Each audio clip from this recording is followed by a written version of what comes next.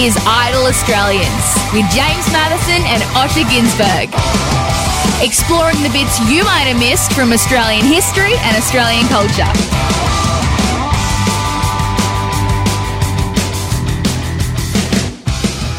There you are, James. We have a new theme song. There's a voiceover. How do you feel? It's like an actual show. It's like an actual show. Mm-hmm. Yeah. It has elements similar to shows. That's Brie Steele, our producer. So, she's the one who says, you're listening to Triple J. And we got her to do our thing, which is great. There you go. What a legend. I mean, it only took us, 11 eps. That's great. Slowly building elements of professionalism and slickness. And I think my whole career, my whole life has really just been that scene from Wallace and Gromit where as the train is hurtling down the track, I'm frantically putting the pieces of train track in front of the engine as life just ceasingly stops. Is there another way? No. Is there any other way? I don't know. I think you can plan the whole train track, and then when it goes a different direction, you don't know what to do. Hey, Jimmy, what's special about the 3rd of June? Obviously, besides being Tracy Grimshaw's birthday, which you no doubt knew already. Of course. Already shopping for a present for Grimmers. Not far away now. Might get us some Peter Alexander pyjamas. That's the way. It's a gift that just never fails, that one. Like, you are on the money 100%. No one's going to say, I don't want these pyjamas. No one's ever said that to me. No one who I've ever given Peter Alexander pyjamas to has said, nah, I'm not really into pyjamas or sleepwear. You can give them to your wife, your mum, your sister, your mistress. You can give them to anyone. And they'll all be like, oh, that's nice. Because it's not overly intimate, but at the same time, it's personal. It's a gift that you could give to a female co-worker that you are friends with, and no one would go, oh, that's a bit weird. Like, no, it's just pajamas. That's lovely. It's Peter Alexander. So, yeah, Grimmer's birthday's coming. We should get the Peter from Peter Alexander on the show. I'm writing it down right now. Peter from Peter Is that Alexander. a real person, or is that like Harvey Norman? Like it's the conglomeration of two separate people? Ernst and Young. Look, besides being Tracy Grimshaw's favourite day of the year when she receives a lovely sleepwear set from you, James Matheson, it's Mabo Day. It is the day in 1992 that 6 of the 7 High Court judges ruled that the lands of this continent were not terra nullius, or land belonging to no one, when European settlement occurred. Now, a lot of people may have only heard about the Mabo case from this very famous moment in the classic Australian film, The Castle. What section of the Constitution has been breached? Section? What section? There is no one section. It's just the vibe of the thing. It's all part of it. This is what I'm getting at. That's my point. It's the vibe of it. Again, it's the Constitution, it's Mabo, it's justice, it's law, it's the vibe, and no, that's it, it's the vibe. I rest my case. That was sensational. That's still funny. That is one of the great comedic performances in Australian cinematic history. Dennis Denuto, the greatest lawyer who isn't a lawyer. I've read, researching this, I've read that they show that piece when people are preparing to go into court past the bar, to go like, this is why you need to be prepared when you go in. He's like Australia's Lionel Hutz, you know. This is my old friend Mr. McGregor, with a leg for an arm and an arm for a leg. What a great character Dennis was. But yeah, it's Mabo. Yeah. It's the vibe. So just a quick backstory if you don't know. I promise this won't take too long. But in 1770, it was not Captain Cook who claimed Australia. It was Lieutenant Cook He wasn't a captain until much, much later. He claimed all of the east coast of Australia on behalf of Great Britain. He stuck a flag in a bit of sand, which, contrary to popular belief, that sand was not in Botany Bay. That sand was not in Sydney Harbour. He put his flag in the sand at Possession Island, way up in far north Queensland. That time in the world, if you stuck a flag in it, it was yours. Yeah. Didn't matter who'd owned it, no matter how many generations had come before. You stick a flag in it, Yeah. it's all yours. Piece of cloth. That's the rules. They were the rules. They were the rules. Nowadays, it's just the little ones that you get and that you shove it in a small hors d'oeuvre to bags it. The flag rules have diminished somewhat. But back then, if you had a shiny, flappy piece of fabric, whole fucking continent, mate.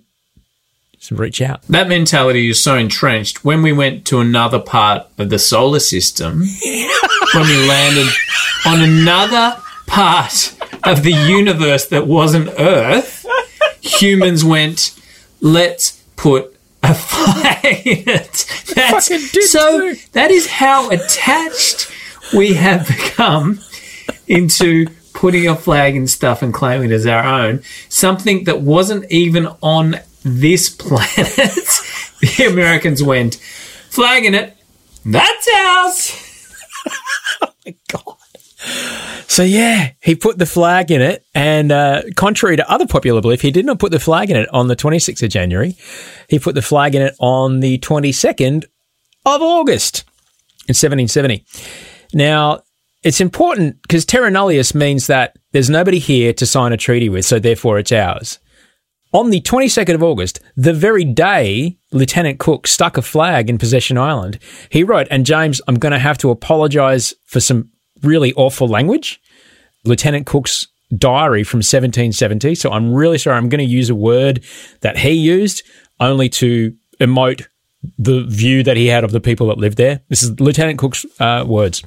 On the 22nd of August, 1770, the day he claimed Australia for Britain, we saw on all the adjacent lands and islands a great number of smooks, a certain sign that they are inhabited. He wrote it in his diary that there were people everywhere. Didn't stop him from claiming the bays, the harbours, the rivers and the islands.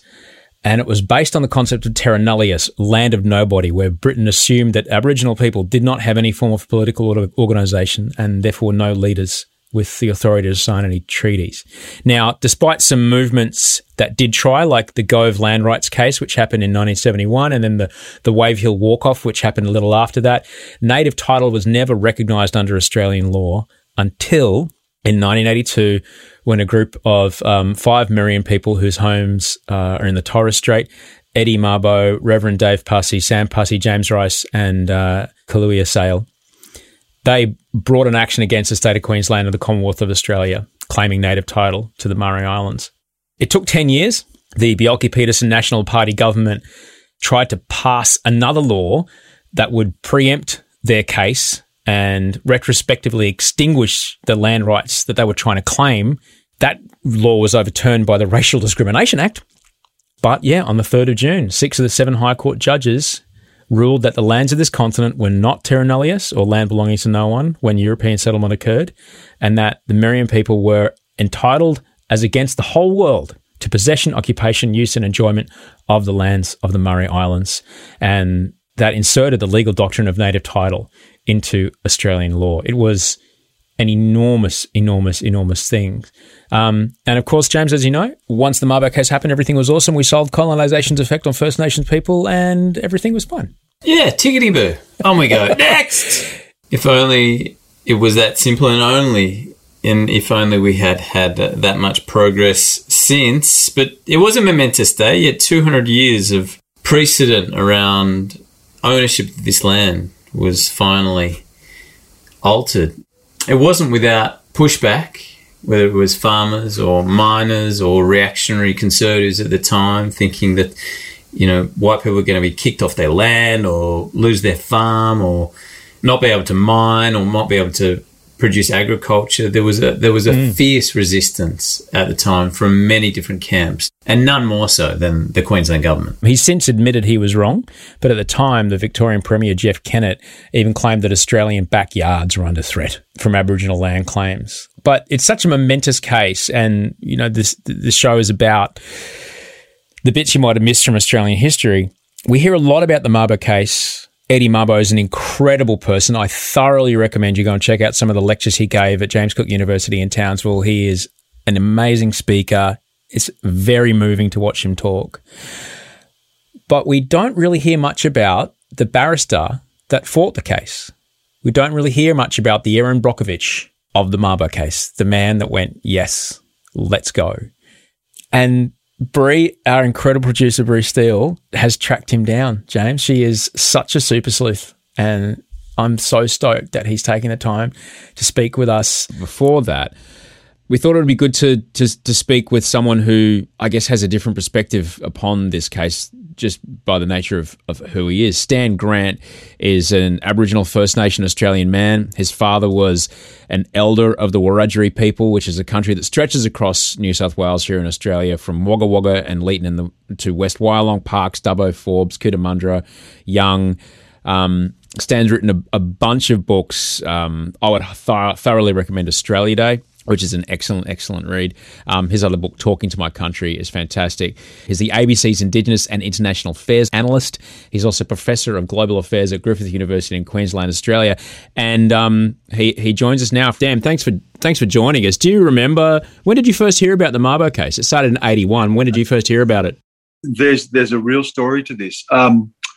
I would have been, so it started in the early 80s, and then I was working for the ABC, because remember the Mabo case had been through the courts in Queensland, and then it had lost and appealed all the way to the High Court. Now, I remember in about 1987, there was a hearing in the High Court, and I was on the editorial meeting that morning at the ABC, and I was working in Parliament House. And I said, there's a court case listed today that, if it's successful, could ultimately change Australian history. That this will be potentially the most significant High Court decision ever. And everyone was like, oh, no, it couldn't be. And I said, well, no, it could be. And so I remember doing a story that day, going down there. It was only just a brief hearing that day, but it was a chance to put it on the agenda and doing a story that, for the first time, really challenged the idea that terra nullius may be overturned. So, look, I became aware of it very early on in my career and immediately realised the importance of it and the potential significance of it. And when you started doing those first reports, was there slowly a trickle into the mainstream consciousness of just how powerful this could be? I don't think so. I think there was still probably, it was still a second order issue. It wasn't getting on the front pages. It was one of these sort of, one of these quirky court cases that no one really thought would amount to much, or that no one really thought would be successful. Because, as I say, remember, it had been through the courts in Queensland and had failed. Previous cases had been taken to the High Court to establish the same principles and had failed. Paul Coe, a cousin of mine, actually, when he was a young student, a law student at the time, took an action to the High Court on behalf of the Wiradjuri people, making similar claims that, to challenge the nonsense of terra nullius. And there'd been other cases, but none of them had ever been successful. What was different this time is that with Eddie Mabo, you had someone who could actually make a verifiable case that he was part of this lineage, uninterrupted, and that land was his inheritance, and it had predated British settlement, it had survived it, and it continued in spite of it. And I think because there was no disruption to that, then there was a real clarity to the case.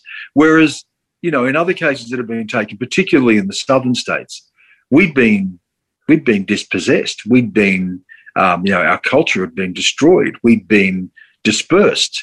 We weren't living necessarily on the same lands uninterrupted as our ancestors because we've been pushed off them. So this was different, but I think at the time it was still considered one of those quirky cases. And it wasn't until it ultimately was successful that people woke up to the full potential import of this. Nearly 30 years since the Mabo decision was handed down, found 6 to 1 in favour of the Mabo decision, so it's a pretty significant majority. Nearly 30 years on since native title was enshrined in Australian law. Has it done what you think it could have done? What would you like to see? Look, yes and no. You know, there's a myth, I think, that Mabo overturned terra nullius. It revealed the folly of it, but it didn't necessarily overturn it, in that terra nullius still forms what is known as the skeleton of Australian law.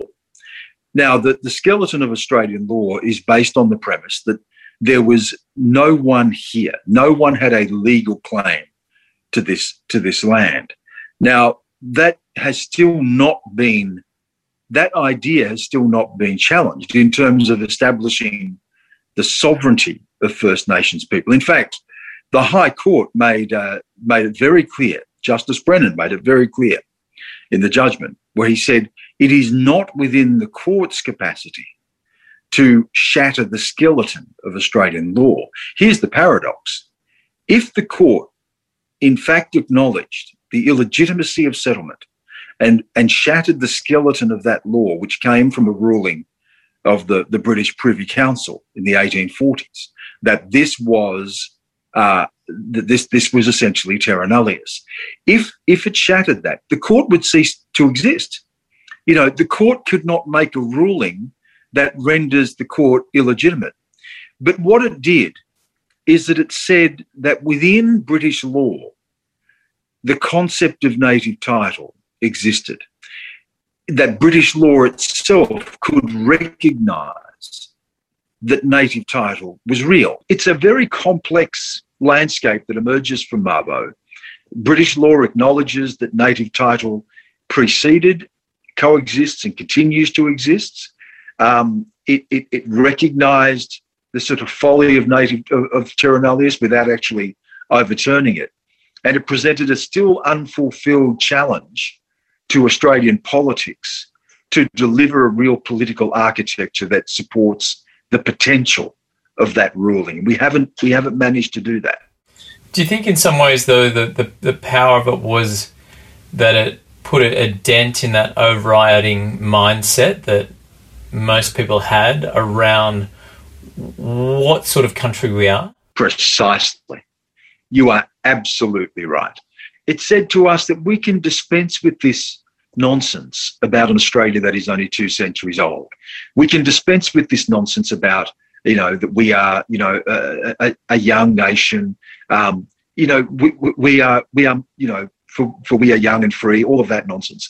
And I think it offered us a gift that all of us can locate ourselves within that Indigenous antiquity, that it is, in a way, and this has still not been fulfilled politically, but it gave us a new way of seeing ourselves. And I think we're seeing the results of that. There's a whole lot of literature that emerges post-Mabo, particularly things like Bruce Pascoe's Dark Emu, which again offers us an insight into Aboriginal society that is far more complex and something that Australians can locate themselves within as well. Welcomes to country. I mean, the fact that we acknowledge country and welcome people to country now, I think grows out of that Mabo judgment, in that it makes visible to Australians the other map, not the map of Australia, but the map of Aboriginal Australia and Torres Strait Islander Australia, that very complex map of hundreds of nations that I think we all live in now to some degree. And we do that, and we acknowledge that with our welcomes to country. We've seen a greater consciousness around our history, although we're still a long way from truly telling that story. But there's a greater consciousness around that now as well. So, I think you're absolutely right what it did to the Australian myth, what it did to the Australian narrative, what it has done for us as Australians to give us a deeper connection to this country, what it did in making visible that other map of Australia, I think has just been a precious gift to all of us, and a challenge to us. That now, how do we take the next step? How do we make that who we are as a people? How do we deliver that? How do we make good on what the world that Mabo has revealed to us? How do we bring justice to that world? That's our challenge. And that's the opportunity that we have going forward for our generation and our kids below us coming through. We get a chance to create this Australia for all of us because of what happened, which is really exciting. It is exciting, Osher, and we're doing it in different ways. We're doing it. I've never believed that a nation is our laws. I believe that a nation is a story. And I think we are telling a different story about ourselves now. Even the awareness around Australia Day in January 26, that's a contested space, but there's a greater awareness around that now. We see it in our music. We see it in our art. We see it on our screens. We're telling a different story about ourselves. As I say, we do it with welcomes to country. There is a greater depth of our national identity now as a result of that.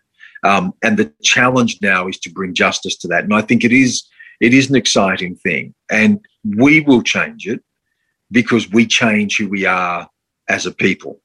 Politics won't do it. Politics sits downstream from culture. We change who we are, the politicians will follow. And that's the job that we're doing right now. And I think we're doing it in so many different ways. And that's what's really exciting, to me. It can't come soon enough. And sadly, my people are still dying while we fail to deliver on this justice. But Eddie Mabo gave us an enormous gift. And I think we're all grateful for that, and we're all better for that. Stan, I'm so grateful we could have a chance to speak with you about this before we speak to Dr. Brian Keane-Cohen, who's he's a fascinating cat, and he's an amazing man, and I've had some wonderful conversations with him, and I had the honour of sharing the Mabo oration with him a few years ago with Eddie Mabo's family, and all there in attendance. It was fantastic, and Brian was one of the first people that I spoke to all those years ago when I did a story on it. I'd read a piece of his in a law journal that really steered me in the direction of the Mabo case. So he's one of the great Australians, Eddie Mabo. I mean, they are the best of us. So yeah, you're lucky to have him.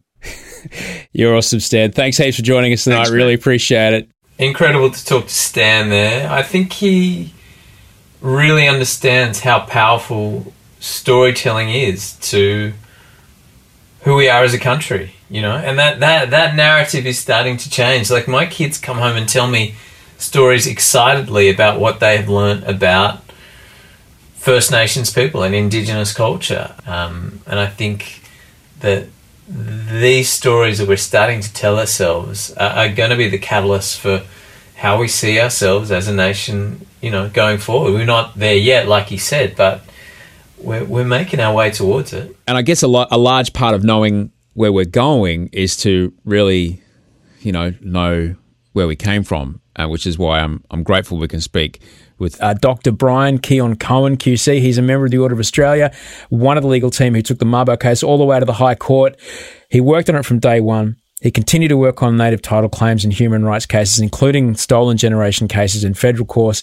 He was an adjunct professor at Monash Uni. He's even written a book about his experience. It's called Mabo and the Courts, From Islander Tradition to Native Title, a memoir, and you can get it at his website, briankeoncohen.com, BrianKeonCohen.com. Go and get the book. You can buy it off him right now. James, welcome to the show, Dr. Brian Keane-Cohen. Good evening, Osher. How are you? I'm thrilled. This show is all about trying to, explore the bits we might have missed from Australian history. A lot of people, of course, they've heard of the Mabo case, but I guess I was just fascinated as to people that worked on it. Brian, can we set the table a little bit about before the Mabo case begins and talk a little bit about your studying at university, you're wanting to become a lawyer. In those early days, what sort of law are you imagining you want to get involved in? Well, that's a good question. As a tutor and lecturer at Monash Law School between 1974 and 78, I was interested in legal aid, law reform, what was then called poverty law. I was not interested in commercial tax. All the exciting stuff. As a tutor at Monash, I put my hand up at a meeting of the Fitzroy Legal Service and dubbed myself in to prepare the Fitzroy Legal Service's newsletter. So I called it the Fitzroy Legal Service Bulletin, and I roneoed it off those old roneo machines in the basement of the law school at Monash. And that developed into the Legal Service Bulletin, and then developed into the Alternative Law Journal, which is still being published today. Who hasn't put out a bit of little independent work using the office photocopier, Brian? I mean, come on. Well, I was dragged into the Dean's office and asked, what are you doing, Mr. Kean Cohen, using Monash Law School facilities for a private purpose? And I had to explain that, in fact, this was something very well worthwhile, and I escaped. I was a first-year tutor, very new on the job. That journal was concerned with legal aid, poverty law and law reform. And I began to publish material on Indigenous issues, criminal issues, the rate of imprisonment, etc., etc. Eddie Mabo hung around James Cook Uni in Townsville, and he met a lot of really, quite powerful people, and he understood if he was going to ever get the rights to his land, he had to use the law that existed in Australia and get his rights written into the law in Australia. How did you and Eddie first meet? Do you remember the moment? Well, the sequence was that in August 1981, there was a major land rights conference in James Cook University at Townsville, organised by the Student Union. And a number of people spoke. I wasn't there, but including in the speakers was Eddie Mabo and a guy called Reverend Dave Passy, who subsequently became one of the 5 plaintiffs in the Mabo case. Also present was Greg McIntyre, who became our instructing solicitor, then of the Aboriginal Legal Service in Townsville, and also Barbara Hocking, a junior barrister at the Victorian Bar, who had done a master's thesis on the question of Indigenous land rights, and she also gave a paper at that conference. They had a little meeting during the conference and decided that they should take a test case to the High Court on the question of land rights, and that Eddie Mabo and Dave Passy and the Meriam people, the people of the island of Mer in the Eastern Torres Straits, or Murray Island, were a good vehicle for a test case. What was it about the Murray Islanders that made them the case that lawyers at the time thought this is the one we're going to get behind? Well, firstly, they were very committed and enthusiastic clients, right? You need a client to run a case. That's not to say that they were of one mind. Land rights on Murray Island has been always very disputed. Boundary disputes, inheritance disputes, and the Mabo trial saw those sorts of disputes arise.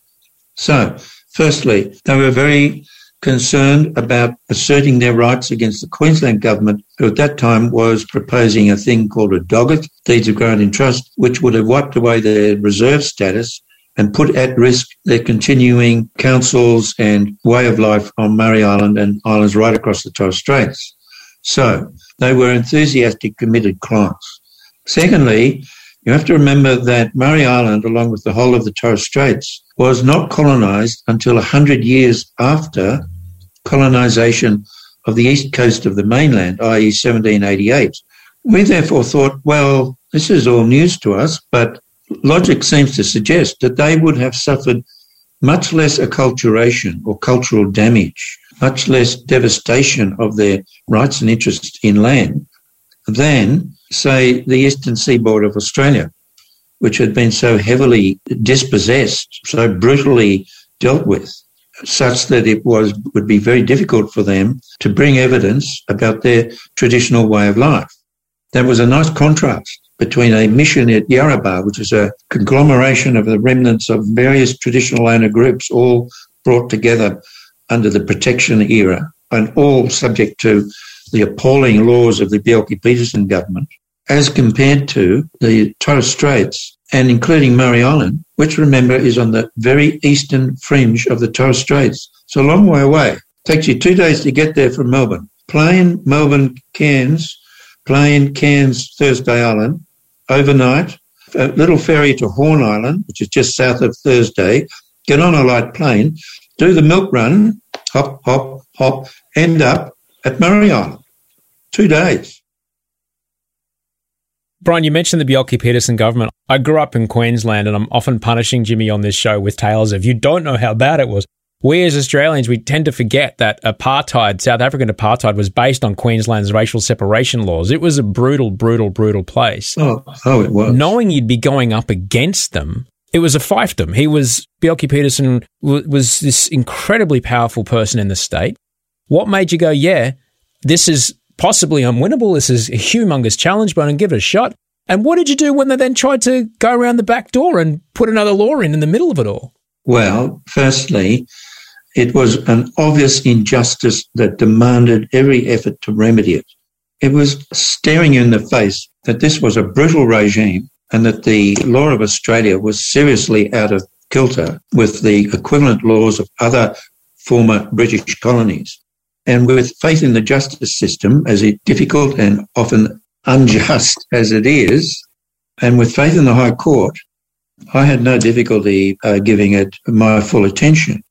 You have to remember that the equivalent of the Mabo case, the change in the law, whereby Australian common law was for the first time declared to include the proposition that it recognised, subject to proof, traditional rights and interests in land based on Indigenous customs and traditions. Those common law principles were established in America, in the United States, in the American Supreme Court in 1823, in New Zealand Supreme Court in 1847, and in Canada in 1973. So Australia was way behind, and in many respects, e.g. treaties, still is. You mentioned the 2-day trip. You mentioned that it was quite a long way to get to Mer Island and to the Murray Islands.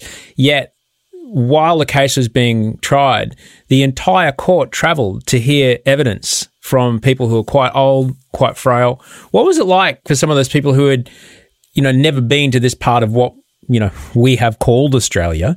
What was it like to seeing the looks on their faces to be exposed to, oh, right, there's a fish trap, there's a dugong spear? What was that like? Well, the case took 10 years. We commenced the proceedings in the original jurisdiction of the High Court. It was then referred to a trial judge, Justice Martin Moynihan of the Queensland Supreme Court.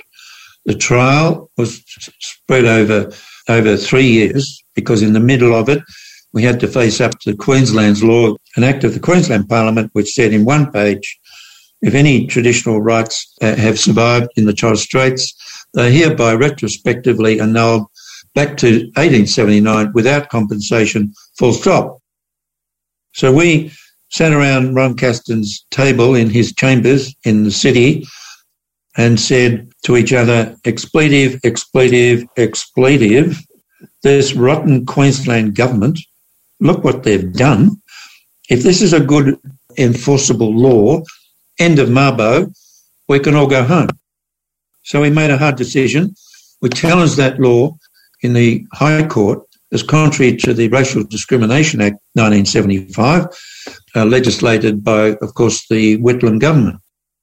But for that law, no Mabo. But therefore, we abandoned the trial of facts being heard in Brisbane, went up to the High Court over a 3-year period and won that case 4-3. That's as close as you can get. But for that decision, end of Mabo. So, come back to your question. We then went back to Brisbane 3 years later, now 1989, and said to the trial judge, Your Honour, we'd like you to visit Murray Island to hear evidence on their country, common practice now in native title claims, and to hear elderly people who cannot travelled to Brisbane to give evidence in the Queensland Supreme Court in George Street in Brisbane. He said, after a lot of argy-bargy, okay, Mr. Cancone. So the judge, his associate, court transcription staff, Queensland solicitors and barristers, me plus Eddie plus Greg McIntyre plus Barbara Hockling all flew, and we had 3 days of hearings on Murray Island, and we had another day of hearings on Thursday Island. And in my book, here it is, my book, Mabo Life of an Islander Man, available on my website through PayPal, there are photos of the judge and the witnesses travelling around the island, looking at various traditional features like trees as boundary markers. Trees fall over, don't they? Big dispute. Exactly where is the boundary? Been going on for hundreds of years. The judge was very pleased to be there. He mentioned that it was very beneficial to him to understand the evidence. The Murray Islanders were brilliant. They made him feel welcome. What, of course, was also going on was that many of the islanders, unlike Eddie Mabo, had not escaped the very seriously paternalistic and controlling laws and administrative practices of the Queensland government, so that every aspect of their lives was controlled. Who you marry, whether you could go and get a job somewhere else, whether you could come back. Eddie Mabo was barred from going back to Murray Island to attend his father's funeral because he was considered a political agitator. But the plaintiffs and others had escaped that mental control and that mental conditioning such that they were able to stand up against the power of the Queensland Department of Aboriginal and Islander Affairs, which was overwhelming. Do you imagine also that the plaintiffs, including Eddie Mabo, who continued on with the case, were also continuing to feel or have that pressure applied upon them, that they continued to persevere? Yes, I'm sure of it. 2 people pulled out, Dave Passy and his elder brother Sam Passy, who was a very important witness. One came back, Dave Passy. He reconsidered and stood against this Queensland pressure. And the remaining plaintiffs, by the end of the 10 years, there were 3 left, Eddie Mabo, Dave Passy and James Rice. The other 2 of the original 5 had died. And I'm sure they had to stand up against a lot of pressure, both on the island and in Townsville where Eddie Mabo and his family lived. For example, when I visited Eddie Mabo at his home in Townsville, he had a rifle inside the front door. Why? Because there were cars cruising up and down outside his street. He was abused in the street, as was his wife, Benita, who was a wonderful lady, and he had 10 children to look after. When Eddie Mabo died, for example, there was a 3-year period of traditional mourning, and then there was a tombstone opening at the cemetery at Townsville. It was a beautiful tombstone. It's a photo in the book, and it was a wonderful ceremony where Paul Keating's wife attended. There were hundreds of people there.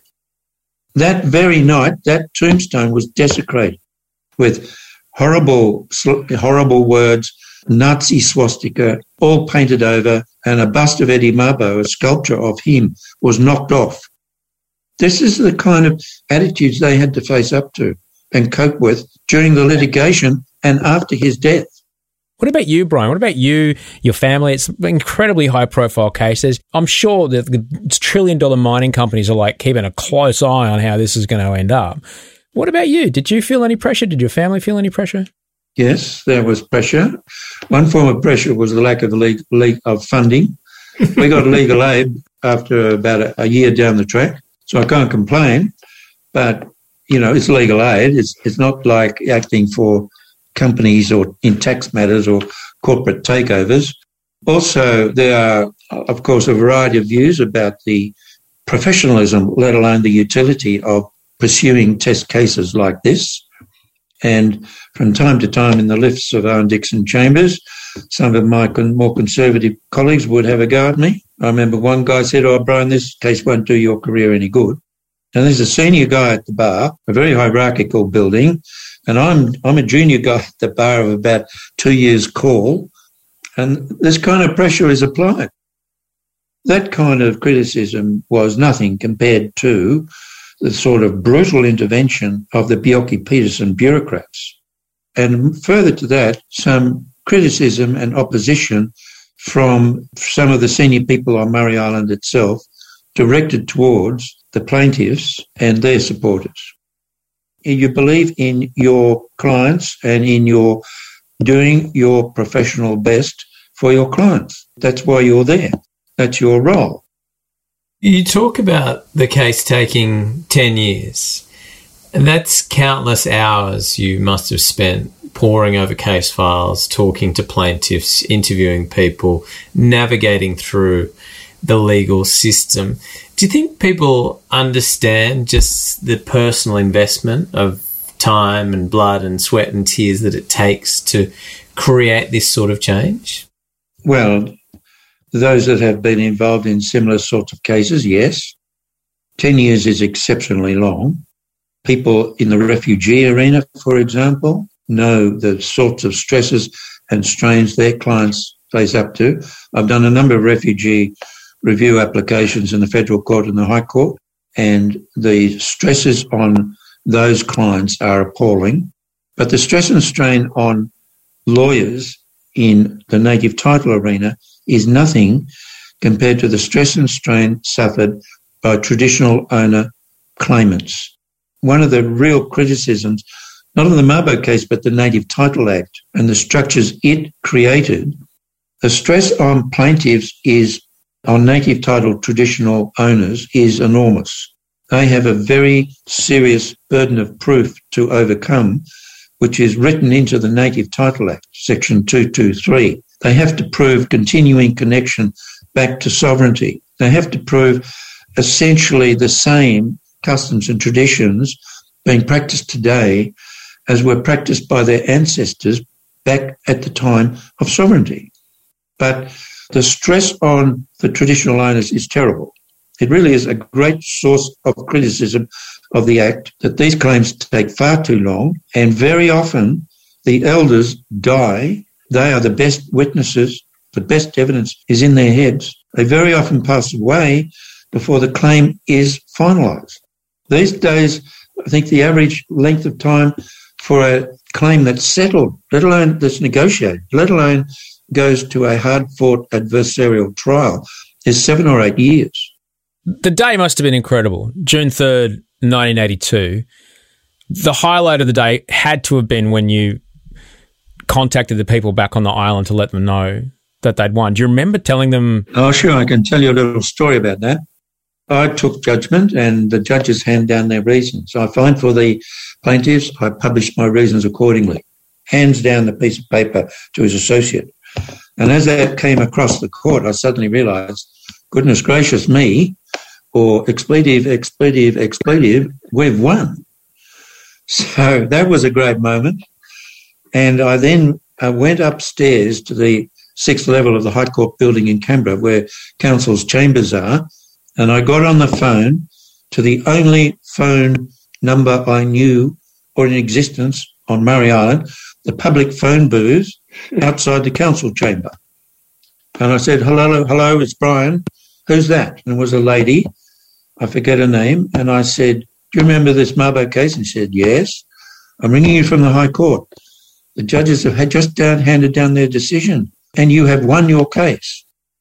Dropped the phone and I was left dangling in the air while she raced out of the phone booth, screaming and yelling.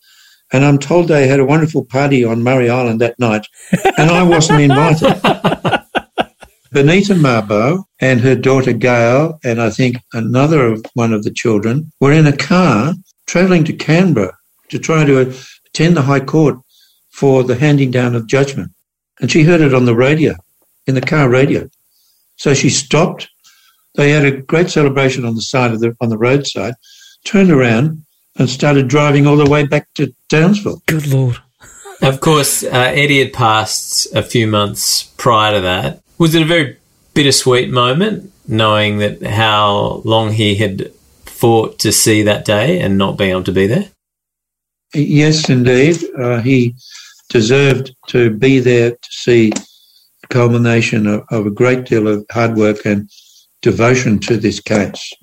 I spoke at his funeral in Townsville and paid tribute to his drive, to his intelligence, to his ability to explain custom and tradition to us whitefellow lawyers so that we could try to understand the best way of presenting the argument. He went and found the witnesses out of the community to give evidence of custom and tradition and rights into land. And perhaps the great tragedy is he claimed 36 of the 46 individual blocks of garden land, village land, offshore fish traps and areas 10k out on the Great Barrier Reef. The other plaintiffs claimed 4 or 5 blocks each.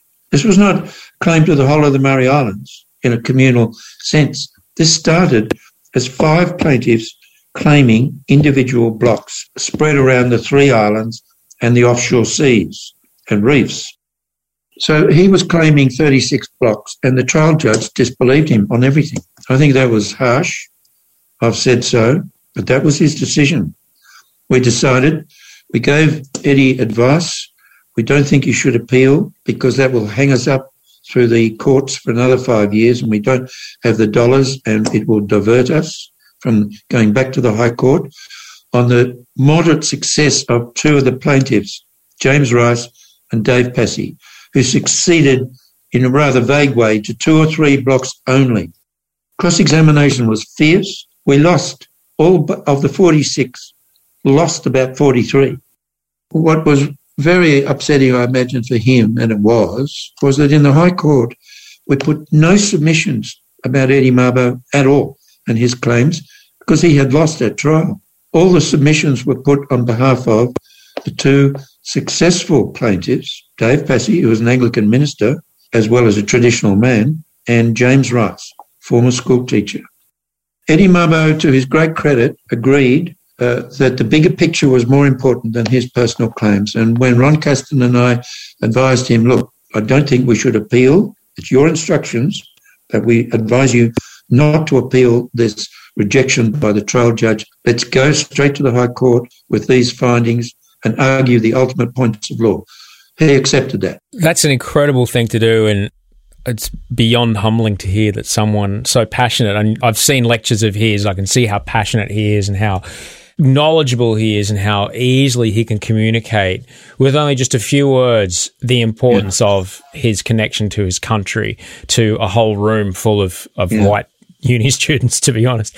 When you look back at the case, when you look at the precedent that it's set, it's nearly 30 years since it's happened. Has it done in this country what it could do for this country, or what do you think? The answer is yes and no, and the answer might depend on who you talk to.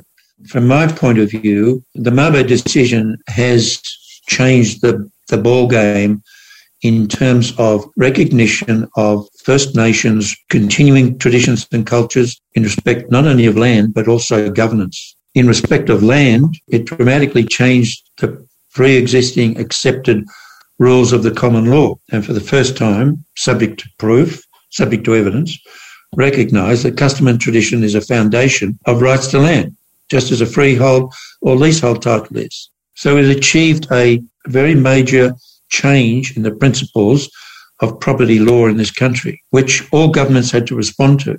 Brian, as someone who's given most of their life to fighting for causes that you believe in, what would you say to people who want change but they're disillusioned or they're disheartened or they're exhausted or they're unable to see how change is possible? What would you say to them?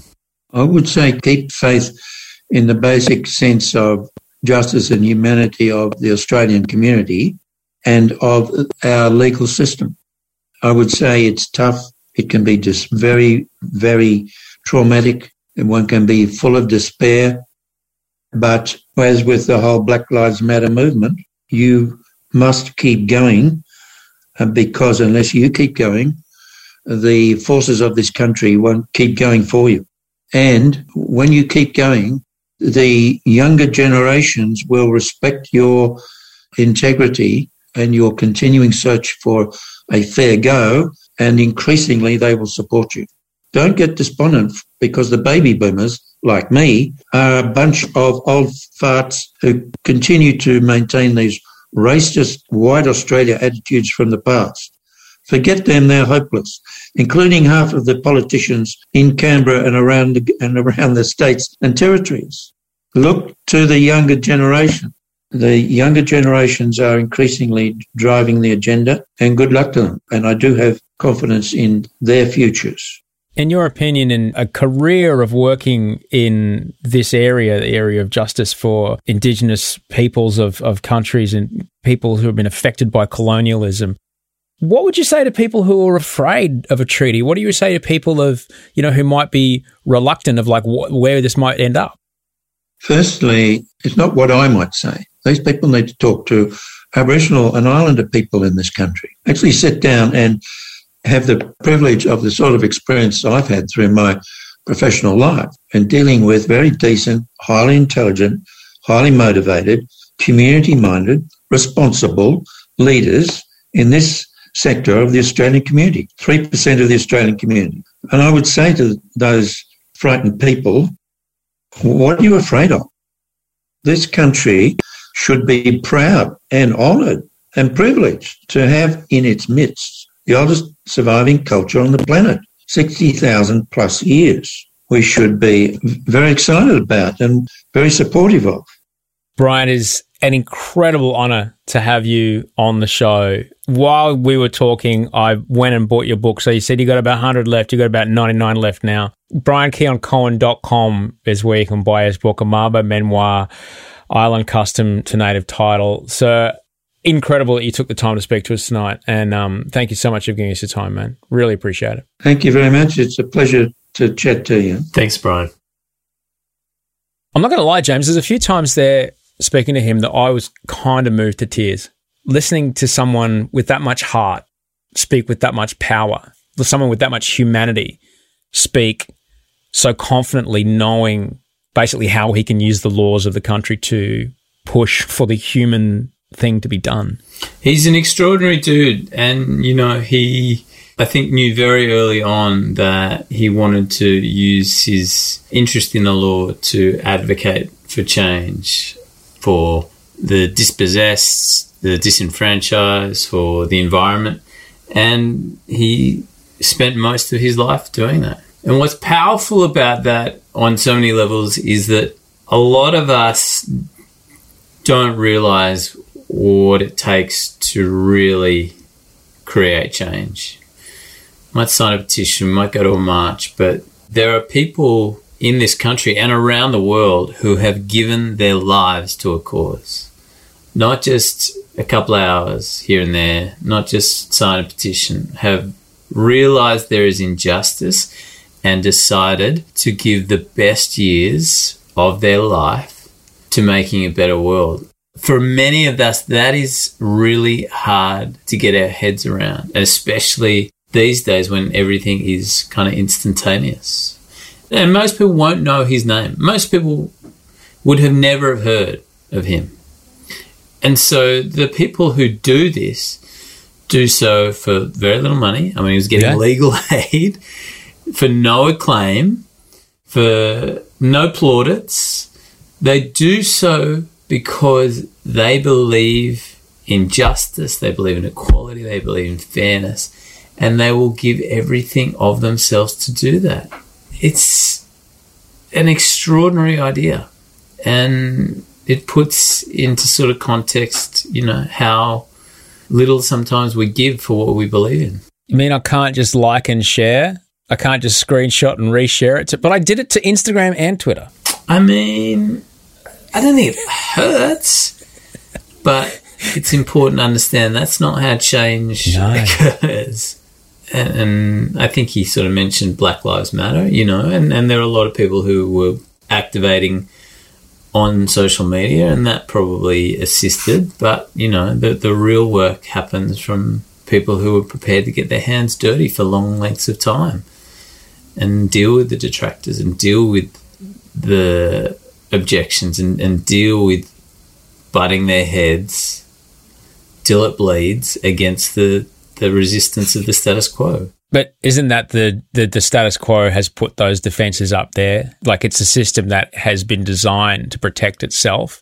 So it is too fucking hard for just the regular punter to go, nah, this sucks. It takes someone of the education and the will and the drive, like Brian and the team that he worked with, to just go, nah, we have to keep going. Yeah, it's an extraordinary story. Who would do that? Would you give 10 years of your life to something? I'm very passionate about a lot of these causes, but would I give 10 years of my life to something? And most of us come up wanting, and that is understandable. The thing about this and cases like it, whether it's the civil rights movement, or the environmental movement, is that most people who've tried to advocate for change, do so and eventually get burnt out. And they get disillusioned, and they get tired, and they get exhausted, and they've got to sort of, I can't do it anymore. And the thing about that is that politicians, big corporations, moneyed interests know that eventually you will get tired and worn out, because they don't get tired. There's an endless supply of lobbyists, and there's an endless supply of politicians who are on the side of big business. But, the people who are prepared to take them on and realise that there is a way forward just through sheer patience, know-how and resistance are the absolute heroes. I remember you telling me once, and it really reframed things for me, man. You said, you're going to have to let go of this idea that some problems can be solved within your lifetime. That's going to take longer. That was hard for me to accept. You have to appreciate the pace that some things need to go at. It's really hard, but it's real. And not be disheartened by that. Yeah. As long as you are pushing in the right direction, you've just made it easier for the next guy who comes along. And I think that's powerful to remember as well. We don't all have to be Brian Keane Cohen and give 10 years of our life, or Eddie Mabo, or any one of the incredible lawyers or activists or Indigenous fighters who made this movement what it is. But doing nothing, really, it's not really an option if you want to advocate for a better world. I know it's late at night, man, but I love doing this show with you, because I just love hearing the way you think about things, and it makes me feel better. It makes me panic less. Chippity chip away. You chippity chip away. That's what you do. Chip away. And yeah, you're right. Sometimes you've got to attach the requirement or the need or the desire or the picture you have about what you want to see in your lifetime, and detach that from the efforts you put in to making it happen. I'm so grateful that we got a chance to speak to him and let people hear him. What a legend, hey? What a legend. Yeah. I just, in the middle of that, I got all teary, especially when he started talking about the environment, just knowing right now there are people exactly like him fighting like fuck, fighting so hard. Those two huge cases that happened the other week with Shell and ExxonMobil, for example, there's people like him who have just been going hardcore for so long to make that sort of stuff happen. Like, for every coal-loving, gas plant-buying boomer, I'd like to think there's a bloke like that. Amen.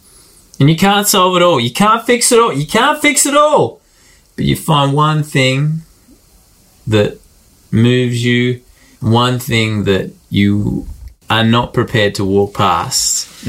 And, give it a little shove in any way you can. You can email us, idleaustralians@gmail.com. Thank you so much for getting in touch with us. And in huge news, we might have some very, very, very big news next week, but there's going to be a live show. There's actually going to be a live show, James. We're going to be in the same room at the same time. At this point, I think it won't even be in Sydney, but we'll get to see what happens, what the spicy cough's going to give us. I'm not ready! Neither am I. But yeah, hopefully news of a live show coming soon. If you want to get in touch with us, idleaustralians@gmail.com. This episode, of course, our fantastic producer, Bree Steele, who found Dr. Brian Keane Cohen. Mike Mills, Toe Hider, who made all the music. He streams on Twitch all the time. He's fantastic. Thanks, Darryl Misson, for the audio production. And James Matheson for being the best ever. All right. I'll see you next week.